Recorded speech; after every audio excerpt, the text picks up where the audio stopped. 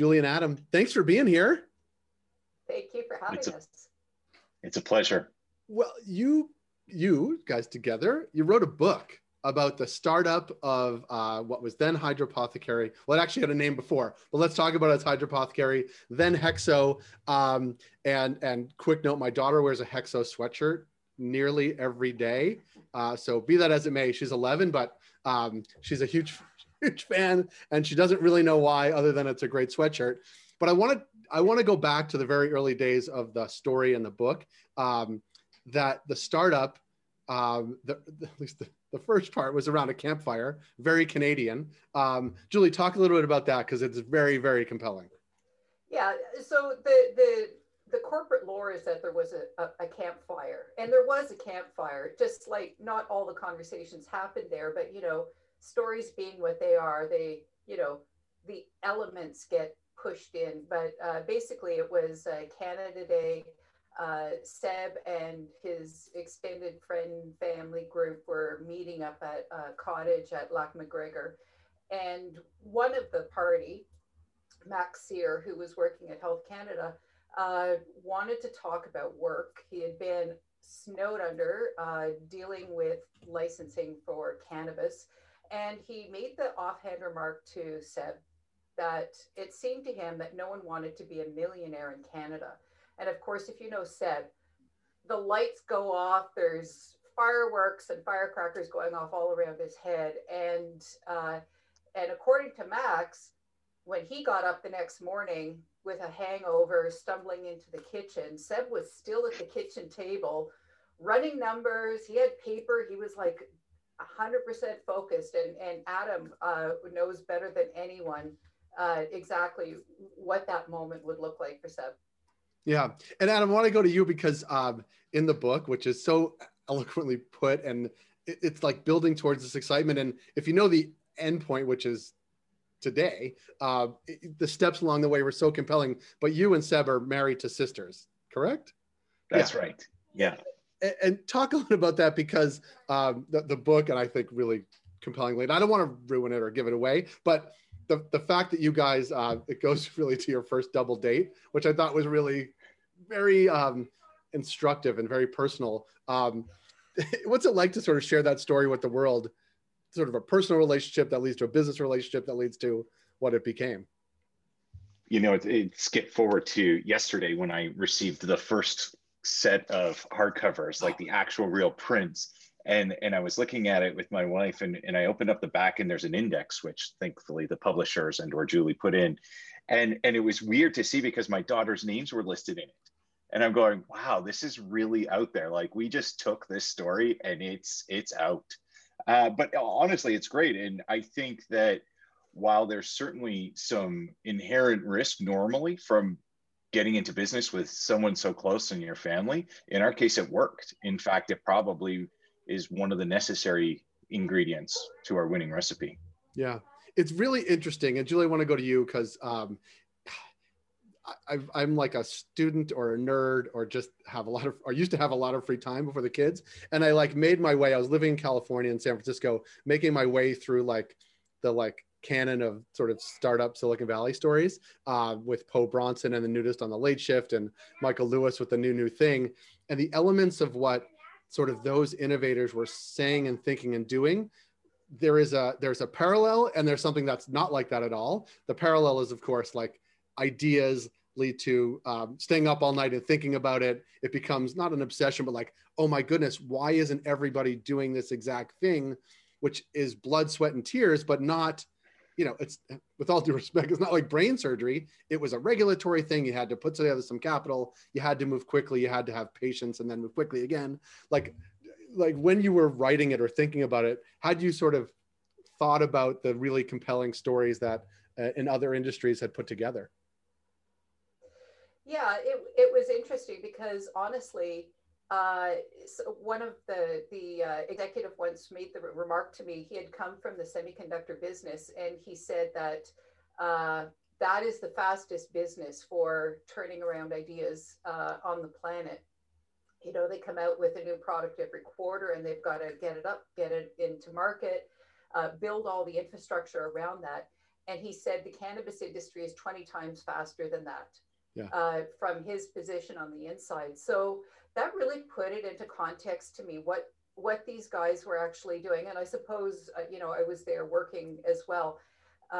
Seeing Adam and Seb together was literally like watching, one of those fast forward nature videos where the thing is coming out of the ground and suddenly, 30 seconds later, it's the tree. And so many times I just wanted to like tap the brakes and slow down and just like, okay, what's going on here? Fortunately, as a journalist, I write everything down. I've got notes on notes on notes. So looking at what we were doing, it was really hard to compare it to any other industry because we were creating an industry with the government's okay, which had never happened before. This was a federally mandated thing. So that had never happened. There was an existing market, but it was black market. So we're trying to persuade true believers to buy legal pot. And we had this suffocating regulatory environment that actually, at the end of the day, and Adam would back me up on this because he was the lead thinker in everything, it actually created so many opportunities for out of the box thinking that became truly the earmark of the cannabis industry. The collective thinking, super creative thinking, hypermanic pace, everything happening. You have an idea on Monday and it's hardened and out in market by Friday. So there really wasn't any way to compare, as I'm researching it, this industry to anything else. Yeah. Adam, I'm struck by, as Julie was talking, that there are a couple things in history, and I'm not putting this on par with these two things, but like film and flight like happened in two places basically at the same time. And so different people sort of take credit for inventing flight and inventing film, but all the technology was there to do both, and they happened relatively in the same time. And that's not the same with cannabis. Cannabis existed for thousands of years. But was there a sense while you were building this that there were, I don't know, 5s, 10s, 20s, 30s or 40s, of like scores of people doing the same things around the same kinds of tables? Or were you just like, you and Seb, like, we got to do this now because now is the time? Or was it now we have to do it now because we think there's going to be thousands of more of these very quickly? Like, what was the thinking about sort of, what was the landscape in which you're operating vis-a-vis would-be competitors, which barely existed at the time? Yeah, we knew we were on first name basis with basically all of our competitors, right? We knew who they were. We knew generally where they tended to focus and what they needed to do. And I think that gave us an opportunity to sort of chisel out our corner in a unique way, which was always the innovative products, right? Mm-hmm. Let's do something new on the product side, I mean, a perfect example of that is sometimes innovation comes from a good place. Sometimes it comes from a place of otherwise. And we had just been faced with a recall, and all said and done, we kind of wrapped everything up, put the pin in the recall procedural stuff on a Friday. And we looked at each other and we said, now what the hell are we going to do? Right? Because now what are we going to sell? A lot of the product had to wait that we had earmarked for sale. So it was Saturday morning, we're in the bunker, right? Which we lovingly called the room that had the vault in the basement. We were in the bunker on a Saturday morning, there's Sebastian and I, and we had two of our other guys. Jay was with us, our leader on business development, and we're staring at these bins like, what can we do with any of this? And it was like things like, well, what if we decarboxylated a bunch of it? And we're like, how do we do that? Well, there's a little oven, we could try it. I mean, I'm talking about like a 12 by 12 room. So we got a grinder, we got a little milling machine, we got an oven, we cooked some of it down, we ran a test, and it all kind of worked. But like, because of things like that, we always had a saying, never ever take your foot off the gas pedal, because we knew the second we stopped with our foot off the gas for a second, others would zoom past us. And it was friendly, relatively friendly, but it was a fight. And it was all about time, and it was all about first to market in so many ways. Yeah, it's so interesting because we see, it seems like a million years ago, not only because COVID is intertwined, but like legalization was 2018. and so much has changed since then. But you were really you at Hydropothecary and then Hexo trying to predict a market that was, of course, there'd been a market that was, you know, illicit for a very long time. But how do you predict that when it gets to be legal? Like on the medical side, on the recreational side, what does the fact, you know, the huge hiccup along the way, I think when the history book is written, not the one you guys wrote, but sort of writ large, sort of zoomed out, the fact that Ontario still only has 300 stores in the biggest province is like, we legalized in cannabis between Ontario and Quebec, there are basically no stores for the first year. Like it was a huge gut punch, right? Like, how, you know, you guys are gunning, you're planning for this date, and then like nothing. And certainly product was moving, but it's this idea that there was like, you were ready to roll as a business, ready to anticipate the things, but you weren't necessarily, the rest of the world, including regulators and provinces, just weren't ready yet. It's an interesting, like how did that, like Julie, from the writing part of it, like there's lots of blame to go around, like how the industry sort of developed, but it is this very compelling, hyper entrepreneurial thing. Like that must have been fun to sort of consider as you were putting this all together.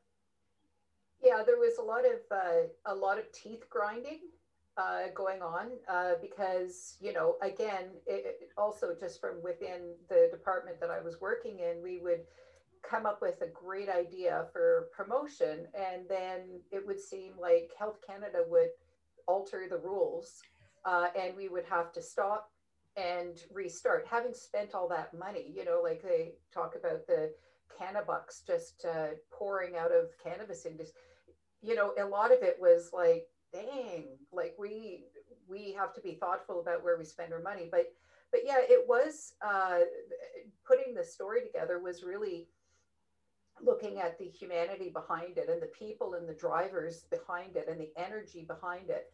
And at the end of the day, for me, as a storyteller, I just had to keep my eyes on where the ship was headed, because it was very easy to get locked into conversations happening corporately around me that could flow off in different directions. I know that's not really quite the answer, but I think that, you know, the idea of all of those stores not really being open. I can remember once, Adam, you will remember this, on the day of legalization, everybody was given $100 off the corporate credit card. And we all sat around in the marketing department ordering online to see how long it was going to take to ship from all of the LPs. We hit everybody, a variety of products that we then brought into the office, we logged, and then we inspected. So it was really information gathering.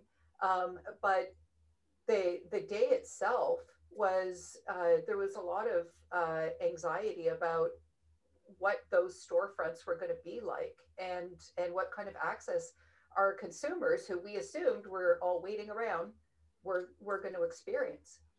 Yeah. And it's funny because that seems like ancient history, not only because it was a couple of years ago, but also because we've had this interim, I don't know, worldwide pause, I guess. But things have moved dramatically even since then, but so much more even over the past, you know, looking at it as like a 10-year chunk or a 15-year chunk, like it really is, the world has moved dramatically. And I guess I'd like to pose to you, Adam, because what we are seeing really rapidly, I don't know if they're looking at this, but countries mimicking Canada, right? Saying, you know, you could do this. You could start with a medical program on a path to an adult use program. The regulations in Canada are so strict, and Health Canada keeps a tight lid on it. Like, if you were talking to someone in, I don't know, like Germany right now, right, and saying, you know, you're going to see regulatory changes, here's how to think about going after it. Like, what are your advice? And it doesn't even need to be about cannabis, but like advice for entrepreneurs thinking about the next new thing.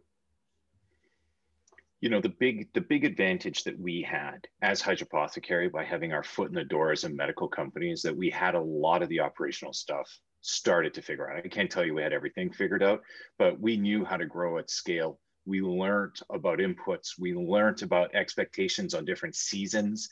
I mean, that was a huge one for us. What plants to grow, what time of year, right? Because it doesn't matter what's inside the greenhouse. It sometimes matters just as much as what's outside. Mm-hmm. So it's like, whether it's cannabis or anything else, get your foot in the door, start figuring out. I promise you it's different in reality than it is on paper or in plan.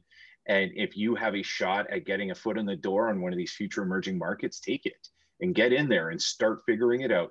Work with your regulators, right? We were never competitive with our regulators. There may have been some choice words behind closed doors, but what that meant was, in every interaction, it was, how do we work together? How do we help? How do we do this in a meaningful way? Because at the end of the day, we both want the same damn thing.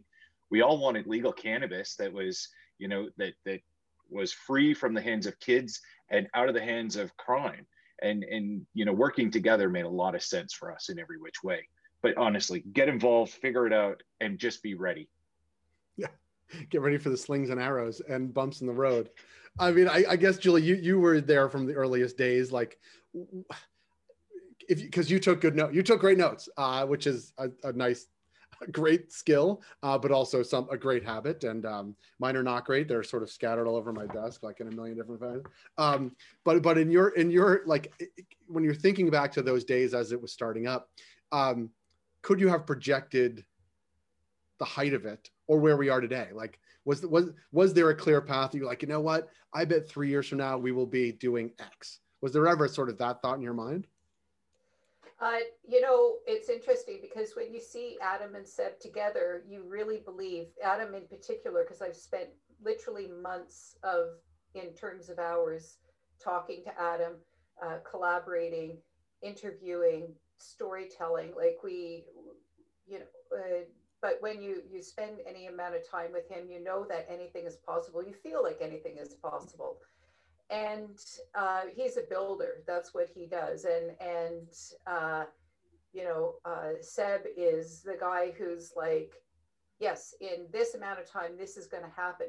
But he believes it so forcefully that you can't help but just go, oh, I guess we're going over there because Seb and Adam said, right? So although I didn't see $1 billion, I definitely knew that this company was going to win something. They were going to be winners at some aspect of this, because a couple of reasons: because of their amazing personalities, their intelligence, their skills, all the rest of it.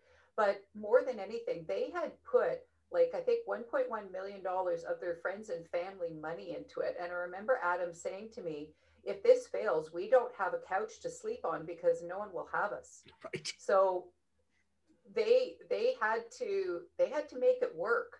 And it is a credit to their friends and family, who were the early investors, who saw that they would make it work, so I guess the short answer is that I believed in them, and whatever their vision was, I was all in. Yep, definitely going to go there. Yeah. And Adam, just one last for you, because that is, of course, the inspiration of people who aren't you and Seb, right? You showed a leadership, you showed a vision, you were going after it and convinced people like Julie to come along with you for the ride, and people to give you money. But with all of that and riding on all that, and in this environment that was uncertain and you had to gun at it, like certainly the uncertainty of what was the now and ahead. Like, how do you sort of personally deal with that uncertainty, or did you, knowing that like a lot was riding on this being successful? Like a lot was riding on that license, a lot was riding, like not just, oh, it's a business, because the business is one thing, but I am in business with my brother-in-law. I'm in business with my brother-in-law with lots of friends and family money. I'm in business with lots of my friends and family money and with my brother-in-law. And we're like on this crazy ride that there's no turning back. You were there, you were doing it. It was getting done. Like, how did you deal with that? I guess stress or anxiety, or just knowing that there was a lot on your shoulders? We spent an awful lot of time at Pubwells on Preston in Ottawa, blowing off some steam, let me tell you. And we would always lovingly refer to that as our second office, because, I remember Mina remarking, Seb and I worked so damn hard, just as Julie and everyone else, that, when we weren't working, we still wanted to hang out with each other and keep hanging out. And I'd say to Mina, okay, I got to go meet with Seb. And she kind of looked at me and she goes, you know, there was often a comment about more date nights with Sebastian than there ever was with my wife. And but you know, with jokes aside, that was a necessary thing. In fact, whenever we weren't spending enough time together, we made a point to do that, to really make sure that we remained on the same page, that we were thinking the same things, and that we were, you know, that we were there for each other. But if I can jump back quickly to the earlier question, you know, the amount of times I heard Sebastian say to people, potential investors, back in 2013 and then again through 2014, saying, we have a real shot at becoming $1 billion company. And he would often use we have a 5% shot at becoming $1 billion company. Now, of course, the numbers were way wrong, but the spirit was bang on, and he nailed it. And he said that from day one. And keep in mind, visually, what we're talking about here. People would come to my house, which was a semi-detached row house in where Little Italy meets Chinatown. They would walk down a flight of stairs that no one should ever have to walk down and would pass no building code these days. And with a 5'7" ceiling where basically everyone had to crouch on cemented floors that I had put some gym mats down on top of with 2 IKEA desks right beside each other, about 150 square feet. We would say to people, this business we're asking you to invest in has a 5% chance of becoming $1 billion company. It was an absurd premise, but it was true. And, you know, his certainty and his confidence carried us many, many times. You know, this is a good time to usually insert the analogy about parents in the rowboat in the middle of the ocean. But I remember firsthand on my side, a couple. There was one in particular where we were just having troubles and everything wasn't working. There was indefinite delays on licensing, more cost control issues, you name it. Everything wasn't going well. And I was on the phone with Seb. He was busy doing a bunch of things. And I knew he knew that I just wasn't feeling great that day. And it didn't happen often, but that day the weight of it was carrying me down a little. And he said, hold on, I'll be right over. And he showed up and we sat in my front living room, which we never did. We were always in the basement at the couch. So for us to have a cup of coffee and sit as normal people do during the day was a very surreal thing. And we just talked it through. And I explained all my concerns. And I said, should we really keep going? Like, there's a little bit of money in the bank. Do we need to rethink this? Like, should we consider? And he's like, no, today we fight and we keep pushing. And then there may have been other times where I had to be the one that said that or pushed for other things, but that day it was him and he did it. And, you know, I guess with a business partner, you're there for each other and you keep pushing each other. Yeah. It's really, I mean, it's a very compelling story. And I when I told you before we came on that I had my daughter do the research on the name of the books that I had already read, I forgot Poe Bronson's name from Nudist on the Late Shift, but it does have that feel of like, you know, just all the chips are on the table. Yeah. On this really difficult journey with no end in sight and really difficult to predict what happened. And so kudos to you, Adam, for making it happen. Kudos to you, Julie, for writing it all down and being able to tell the story because it really is compelling. There's one little side note that just really got me is you guys in the book, you guys in the basement getting questions back from Health Canada. And they're asking how you're going to wipe down the surfaces in room 2 of building 3. And you're like, yeah, I mean, we don't have a building. We don't like, like, sure, ask me all the questions you want. We'll put together answers because, like, who would know, right? You know, it's just it's all hypothetical, right? But I love that part was like, you know, you could see that you could just be in that room and be like, yeah, I mean, sure, we'll tell you exactly what materials we're going to rub, you know, how we're going to do it, when we're going to do it, what the materials on the countertop are going to be like, and it's just, you know, and you look at it now, and not that it's turnkey when anybody's doing this, but there are, you know, 300 companies that have done it before. There are experts who've done it, but you know, the seeds of the experts today were really you and Seb in the basement, not making it up. That's not what I mean, but like doing this hypothetical, you know, analysis for Health Canada. Yeah. What is an SSOP? And we were like, a sanitary standard setting operation. We were like, all right, bring it on. What else you got? And we were like, we'll get that. We looked at our watch. It was 5 p.m. We're like, we'll be done by 2 a.m. No problem. What's next? I love that. That was it. That was it.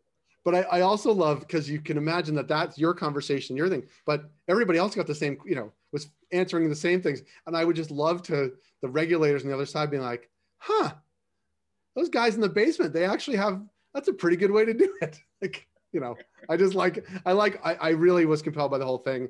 I love books like this. So I write in the right category, but I also like thinking about the early days of sort of cannabis legalization and how it came to be. So I want to thank you, Adam. Thank you, Julie, for making time. Congratulations on the $1 billion startup, the book, which we'll put links to as we post this.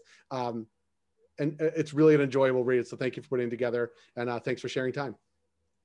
Thank you. Thank you.